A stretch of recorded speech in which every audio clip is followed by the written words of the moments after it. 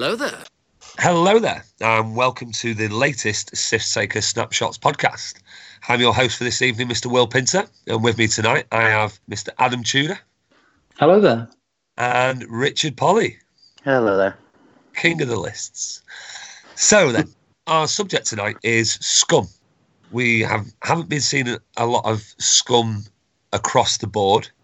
We haven't seen a lot of Scum list doing really well. There's the odd one here and there, and so basically tonight is going to see of how can they be better, what have we seen that has been successful, and why don't we think it's been successful. I know, Adam, you've got a theory on why they've not been doing as well and some points on that, so what do you think? So I think initially there's the first and foremost thing for me is that Scum have had a lot of success in 1.0. We saw a lot of really powerful pieces. Asajj particularly would fit into pretty much any list. Dengar was also a constant powerhouse throughout 1.0. And right off the bat, those two pieces just pretty much to conventional thinking aren't as good anymore in this edition. Dengar certainly was massively hit, not only by the fact that the turrets are now arced, but the fact that his particularly is a single arc, and they really went to town on making the dial bad. Took away the things that were outrageous about it, but then they also kept going. So they took away the fact that it had one hard turns that were white. That was pretty outrageous for a ship that was supposed to turn left. It didn't turn right badly at all. So they made it turn right badly, fine. But then they also took away the white sloop. So now it doesn't turn around at all, but it has a single arc, not a double arc, and the title wants to shoot forwards, and it's just a bit of a mess all round. So that really has taken Dengar specifically sort of out of the meta, and any sort of lists that you just kind of go, right, throw Dengar in, see what happens from there. They just aren't around anymore.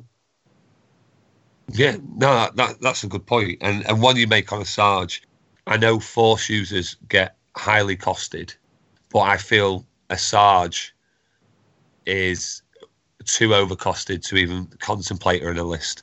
You know, I mean, I had, like you say, contracted Scout and Asajj in 1.0, and it worked really well. I know, like Twiggy, and Tom Reed had really good success with double casters, and you can't really see them in the lists. What were you going to say? Something there, Rich? Yeah, I was just thinking it's worth pointing out that there are issues with hangover with people flying or wanting to fly similar lists that they flew in version 1, but it's worth remembering that for the first 3 or 4 months of version 2 X-Wing, Scum were pretty dominant.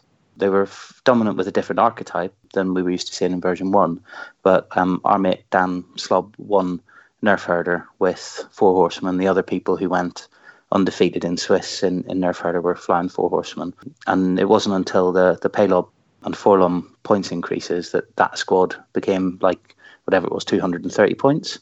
So yeah. Scum were definitely viable until the first round of points changes.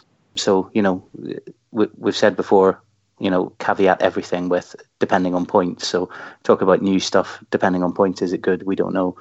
Talk about old stuff. Is it going to be good soon? Depending on points, maybe. There is an awful lot of really good, powerful, solid stuff in Scum. It's just that at the minute you can't seem to make a viable list out of it, or certainly it's difficult. Yeah, I feel very much like within, I mean, obviously Scum, 100%, I love the faction. And going into Separatist now, I feel that's like, well, I feel like Separatist is everything Scum wants to be at the moment. That's how I'm feeling. Not the swarmy types, but the different things with the Infiltrate and the Balubbalub and the new Hyena Bomber coming out. I think that's got like some scummy elements to it. Yeah, I think I agree with you on that, Will. I think we've seen the janky stuff that we talked about a couple of episodes ago, that the Separatists can do with, forcing rerolls and changing dice and modifying attacker dice and defender dice and all that kind of stuff is the kind of stuff like that you used to see in Scum lists, where you were, shutting down other people's economy and other people's efficiency rather than trying to drive your own into your list. And I think Separatists have taken that and made it a bit better. I think that's probably why I like the faction. Started moving away from Scum. But, I mean, Separatists are kind of having that dual... I mean, we're not going to talk about Separatists, but they're kind of having like a dual thing because they've got like a swarmy thing going. Scum is still the old Scum with the janky stuff, but I feel it's in a weird... Everything is in a weird points place. Like, everything that's good or everything that's probably good can't really fit together. You've always got to give somewhere within a list. Every time I make a list, I feel like I've got to give somewhere, and it just doesn't work. Yeah, I think there's a clear indication of that. Jesper Lindstrom from the 186, when he flew Fen, Old Terok and Palob at Coruscant or something, a really early version 2 event. I think he went like 5-1 or 6-0 in Swiss or something ridiculous. He absolutely battered it. He went to Malmo with functionally the same list. He went with Fen, Terok, and I think he took Forlom, and they went 3-3 and had a good time. And I think that's just indicative that the power level of the game has just moved on from that list as well. So yeah, I think you're right. You have to cut so much stuff out of those lists that used to be really powerful to get them under 200 points that you're just not quite on the top end of the power curve anymore. Yeah. The Four Horsemen list that you're talking about, it really isn't an exaggeration to say that a list that I think Dan even had a little bit of a bid on the Four Horsemen really did jump to 230, and it had a space tug in it. They went up in points. It had Cavill with Torps, which went up, and Han Gunner, who jumped 8 points. Really, I think we can all agree that Han Gunner was undercosted almost to sell the Falcon. That's how the Scum Falcon. But he rocketed up, and now we just don't see Han Gunner anywhere because at 12 points he's really good, but is he that good? Forlom also went up with advanced sensors, and I forget what the fourth ship in Palob. Palob went up. Yeah. Like all of those elements that really you looked at and went, really, can you fit all that in there? No, you just can't. I mean, there are lists that are doing well though. There is some Scum lists that are still doing well. I know certainly the Boba Fen shuttle list that many people took at Hyperspaces and at the System Open are still doing well. Only one made it through cut in System Open, but they are doing well. But Rich, you found some lists in Australia, is that right? There's a list that's been doing well in America for a while, which is a pretty straightforward list. It's 4 Black Sun Assassins Star Vipers with Crackshot. It's 196 points. They all move. I think it's 3, Initiative 3, but because of their moving before a lot of the stuff, they've got the bendy barrel rolls. They can go in really weird places and reposition in a really weird way. And there's a guy, I'm going to say, in kind of the Midwest-ish of America who's gone to a few events and done well with them. I don't know his name, but I saw a stream of him, and it was just ridiculous watching where he was putting the ships and how accurate he was being with those barrel rolls. So he's obviously put a lot of practice into the list, but it looks like a huge amount of fun to fly. The other one, which came out of Australia last weekend, which won a hyperspace trial, was 2 Black Sun Assassins with nothing on them. Fen Rao with, I think, Predator or maybe Fearless, or he might have been naked, and then Captain Seavor naked. So there was very few upgrades in the list, but the kind of the synergies, the flanking threats, the ability to block Seavor's ability, it just sung together. And I mean, the guy, I was chatting to him online, and he went 6-0. His online name is Gadwag. I don't know his real world name. So there's a bit of a shout out for him. But he kind of just went through Swiss not quite believing that he was beating the lists he was beating. So 5 A-Wings, Rebel Beef. I think he beat a Decimator Whisper list. Just kind of lists that you look at and go, this is pretty solid meta staple. Resistance 5s, things like that.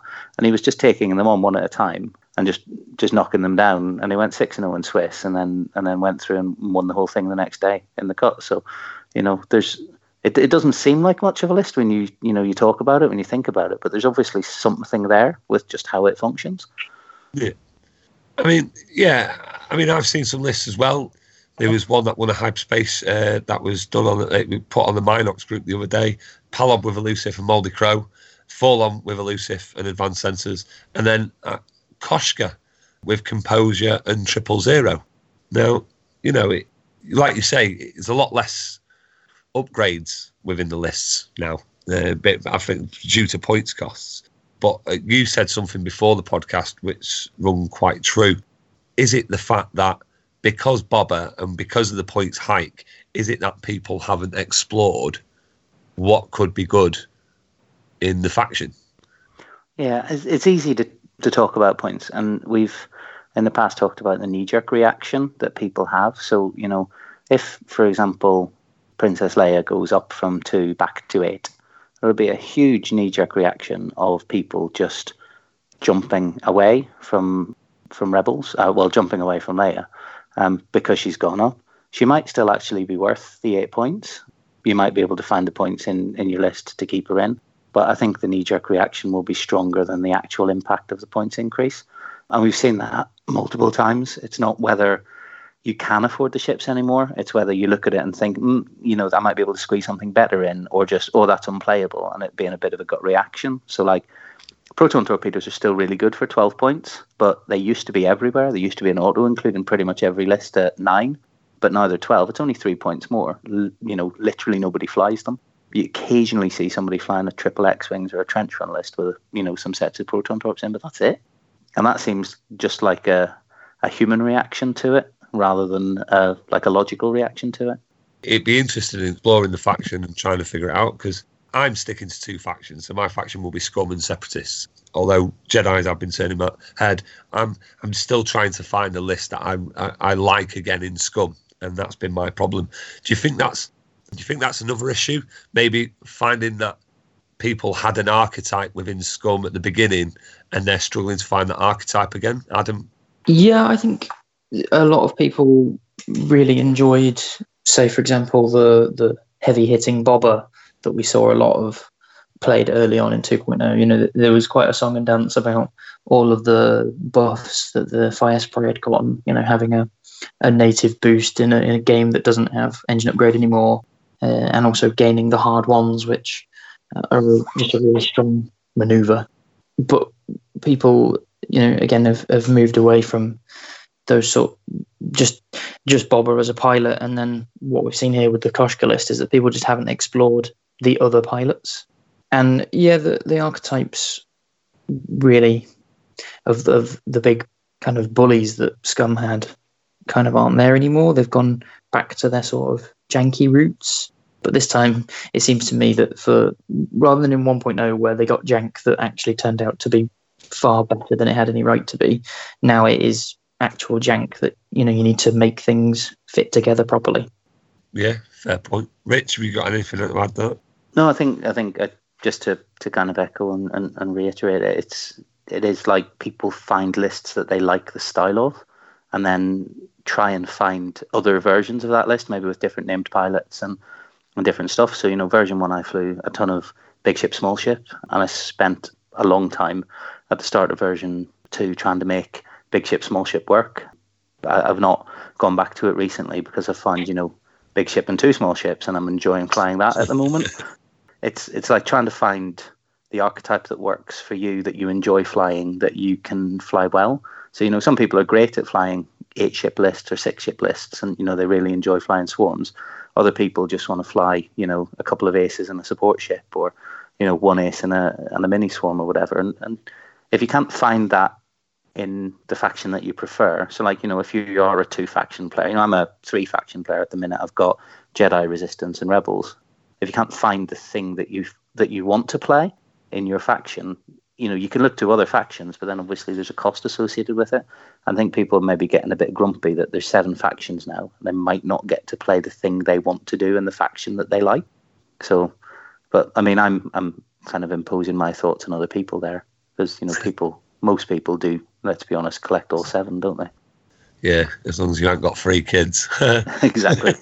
I mean, when we do look at the points cost, I want to do a bit of like spitballing here. Do you reckon there'd be much that there is in Scum that they've looked at and realised, well, guess what? You know, that people aren't flying these ships. Do you think they will change the points? So FFG are getting TOs to send a particular type of stat back from hyperspace trials and events above that. And one of those things is faction breakdown. You know, that's a standard thing that you have to send back and say, you know, we were 64 people and half of it was Imperials and, a quarter was Rebels and the rest was split between the other 5 factions. And, if they're looking at those numbers and they're seeing globally those stats repeated where you are getting huge dominance of play of a single faction, then, they'll be looking at why that is, and they'll be looking at what they need to do to bring the underrepresented factions up. So, if you go to a big event and you're a First Order player, there's a real danger that you might be the only First Order player there or one of 2 First Order players there in like a 300-400 person event, because just nobody's flying them at the moment except for people who just love that faction and love the way it looks or the way it flies, or the way it appears in the movies and they like it, or they love Kylo so they only fly him or whatever. And people who fly the ships that they want to fly rather than the ships that are strong in the meta will always be there. But if you look at people who've got access to 3 or 4 different factions, if everybody's kind of polarizing away from one of them, as a business, FFG want people to be flying all the factions because then they sell more product. If, for example, CIS turns out to be rubbish, or, First Order remains or turns out to be really bad with nothing redeemable in it, then they're not going to sell Upsilons, they're not going to sell TIE SFs, they're not going to sell TIE FOs, they're not going to sell silencers, and then they're going to have warehouses full of stock that they can't shift. So they're, irrespective of game balance, as a commercial organisation, they're going to do points changes so that they can shift their product and as much of it as they can, because they are a business. They're taking a big risk on re-releasing the Jumpmaster because no one's flying the Jumpmaster. No one. Yeah. If they decide to re-release the Houndstooth, no one's really going to buy the Houndstooth if it stays as it is. And I'm pretty sure the sales are down on the Z95. I guarantee it, because they brought the Z95 in to the hyperspace, and I've still not yet to see the Z95 on the table. I got one as a gift off a good friend, our friend Bob, and I've been trying to make a list so I can fly it because I really want to, but it's just not viable. Yeah, those commercial decisions astonished me, and the fact that they're re-releasing the Jumpmaster, but they're not putting anything new in the pack. So, it's as with everything that they've re-released, they've said, this is just going to contain everything that was in the conversion kit. So if you want to own a Jumpmaster but you didn't buy a conversion kit, here's your chance, which just seems daft because everybody already owns 3 and a conversion kit. So, it just seems odd that they've made that choice. And you're right about the Z95. That was an odd decision. It was like, they put the Star Viper in. That's great. It's a really fun ship to play with. People enjoy it and it's got a big fan base of its own. So, when they increased the hyperspace ship numbers, that seemed like a good inclusion. But the Z95 was just a weird choice. If you want to put something in that Scum players love to fly, stick the quad jumper in there, or, something else that's actually fun and enjoyable that, gets people ticking and makes them want to play with it. Not a 24-point filler ship that nobody flies anyway. To further compound the commercial aspects, they even released a whole new model in a paint scheme. They did a new paint scheme for a Scum Z95, and you're thinking, who made this choice? Yeah. This has cost you money, because you're not just churning out those Z95s that were in the original Most Wanted pack. These are new Z95s that you've had to put money into repainting. Who made this choice to put these ships in? Because I bet it wasn't somebody who flew the game. And yeah, it's almost like they went, okay, here's a filler ship in a faction that they'd already brought out the Mining Guild tie. So it is confusing. Yeah. There was one brave soul at the Derby hyperspace, and he was flying a Cath Scarlet Z95 Swarm. Oh yeah, I didn't play him, but I played next to him, and I believe the Z95s had missiles. So there's somebody flying it, at least. Intimidation Zeds, yeah. And I've seen it on the table once. It did really badly, but yeah, fair play to him. Fair play. If that's what he enjoys flying, then fair play. Right. Well, I mean, we're not going to be able to completely break this down in one episode for Scum, because it really does need a lot of help, but we've tried our best. So before we sign off, I'd just like to announce that we won't be releasing an episode on the Bank Holiday Monday. A lot of the cast are away enjoying the Bank Holiday, but we will be back on the Tuesday covering the Atlanta Open and going down some of the lists and things that interested us from the Atlanta Open and what we've seen. Yeah, so hopefully you'll hear from us again on Tuesday. All it is then is to say thank you and goodbye from Rich. Goodbye. Thank you, Adam. Thank you and goodbye. It's au revoir from me. Until the next time on Tuesday on the Sif Takers podcast. Ta-ra.